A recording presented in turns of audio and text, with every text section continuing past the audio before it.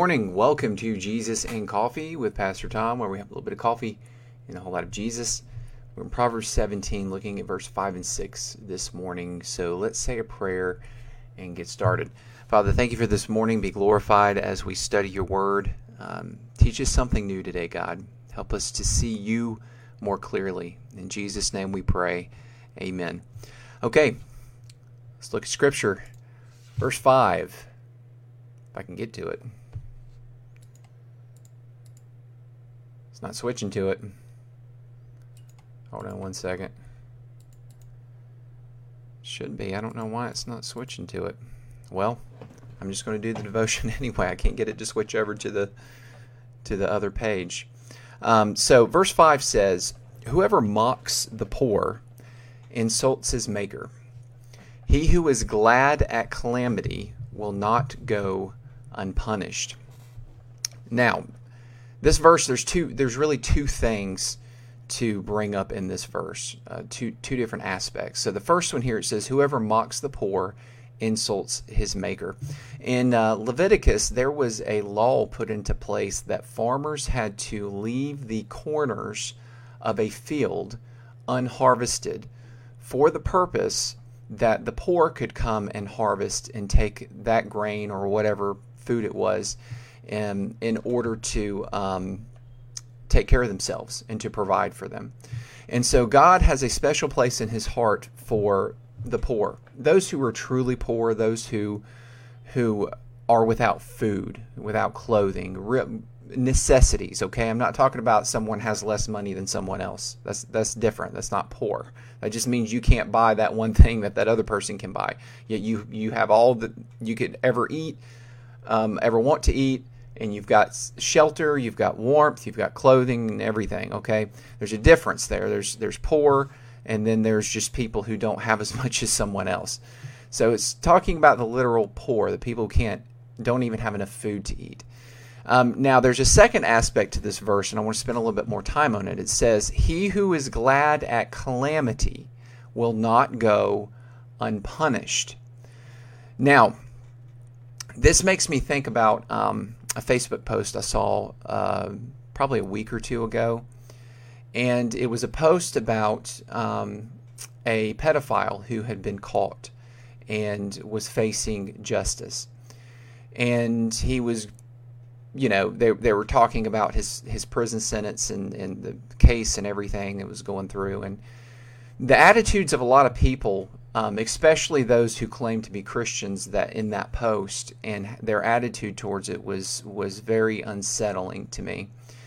Although what this man had done and what he had done to children is absolutely reprehensible, and he deserves punishment. Justice must be served. And I agree wholeheartedly. To take pleasure in the suffering and punishment, even of suffering and punishment that is deserved, is what this verse is talking about. He who is glad at calamity will not go unpunished. It's very heinous, sinful, hateful, ungodly attitude to take pleasure and find happiness and joy in the suffering and pain of anyone, regardless of what that person has done. Now, I agree, we should desire justice to be given. I'm not saying that this person should be set free and that he should not be held accountable for his wrong actions. Okay, he absolutely should. But our attitudes, we should not find joy in someone else's suffering. And I've even heard claimed Christians, make statements such as, "Well, he deserves to go to hell, and I hope he burns there." I've heard that statement before. That is not a statement that should come out of the mouth of a Christian.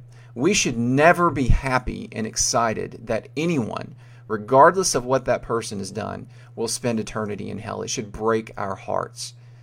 And that's also a sign that we're out of tune with understanding sin in general.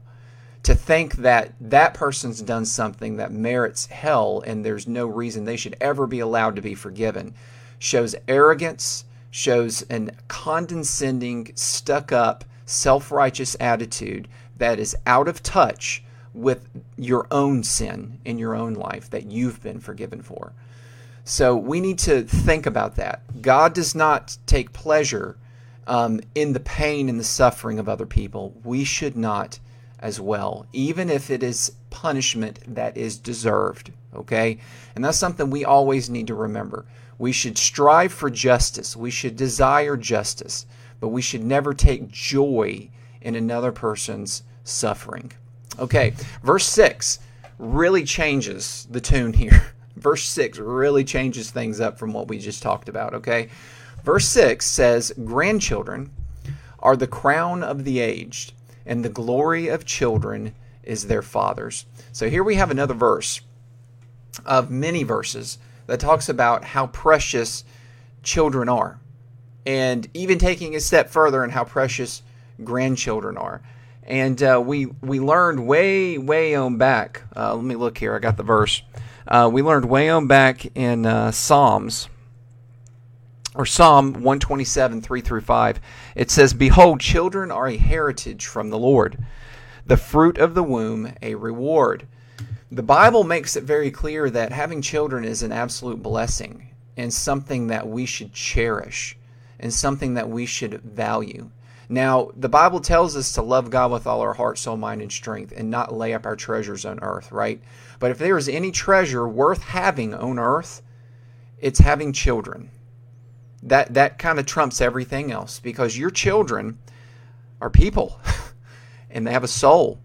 And not only that, but you impact them, and they carry on your heritage of love for the Lord once you're gone.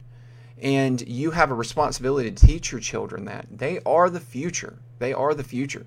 And in ancient times, having large families is well respected and valued above any other material thing. And I feel like in our age and time and in our culture, we've kind of lost that a little bit. People who have more than, say, 2 or 3 kids are in a way kind of frowned upon. They're mocked for having so many kids. It's considered irresponsible, even though we're like the richest country in the world. Yeah, I got 5 kids. I may not be able to buy all the things that you can buy, but I would much rather have my 5 children than have a nicer car or a bigger house or a boat or whatever else, all the different clothes that you could buy. That's not what's going to make me happy. I see way more value in having children and pouring my life and my finances into them to make them people who can contribute to the world and make a difference, because they're going to continue on after I'm gone. All that material stuff, it's just going to be sold off to somebody else. No one's going to know who had it. It's not going to leave any heritage or memory like children will. Not only that, but they carry on the heritage of the Lord that I have taught them. One day they will have children, and that will pass on to them, and then on to the next generation. And in a way, it's eternal. And so children are a true blessing. They are a true gift, and they carry something so important by carrying on the heritage that we give them that nothing else can do. And it cannot be stressed enough. But in our world, we take pride in murdering unborn babies and millions and millions and millions of children who have never come into this world just because people thought they were too much of a burden, didn't want them, didn't even want to pass them off to someone else to raise them. And it's sad and it's painful to see that when the Bible holds children in such a high regard as we should. We should cherish them. They are precious. They are the future, and they are a crown to the aged. That's why we named Atara. That's what her name means. It's where we get the word tiara from, a little crown that a princess will wear. That's what her name means. It means crown. It means blessing. And that's the reason we named her that, is because she is a crown upon our family. She is the pinnacle, the symbol of how God has blessed us with 5 children. And so that's why we call her that. We call her our crown, Atara. And that's to point everyone to scripture like this. Grandchildren are the crown of the aged, and the glory of children is their fathers. And so it's so important, family and children. and that we have them and that we raise them and we cherish them. All right, some good stuff this morning. Some good reminders for us in Scripture here, and how we need to live our life and how we need to treat others and how we need to view the evil of this world and the sin and punishment and justice, and also how we need to view children. All right, thank you for joining me. Have a wonderful and blessed day. Remember, seek first the kingdom of God and His righteousness. God is working for you, not against you. Take care. I will see you again tomorrow. Bye.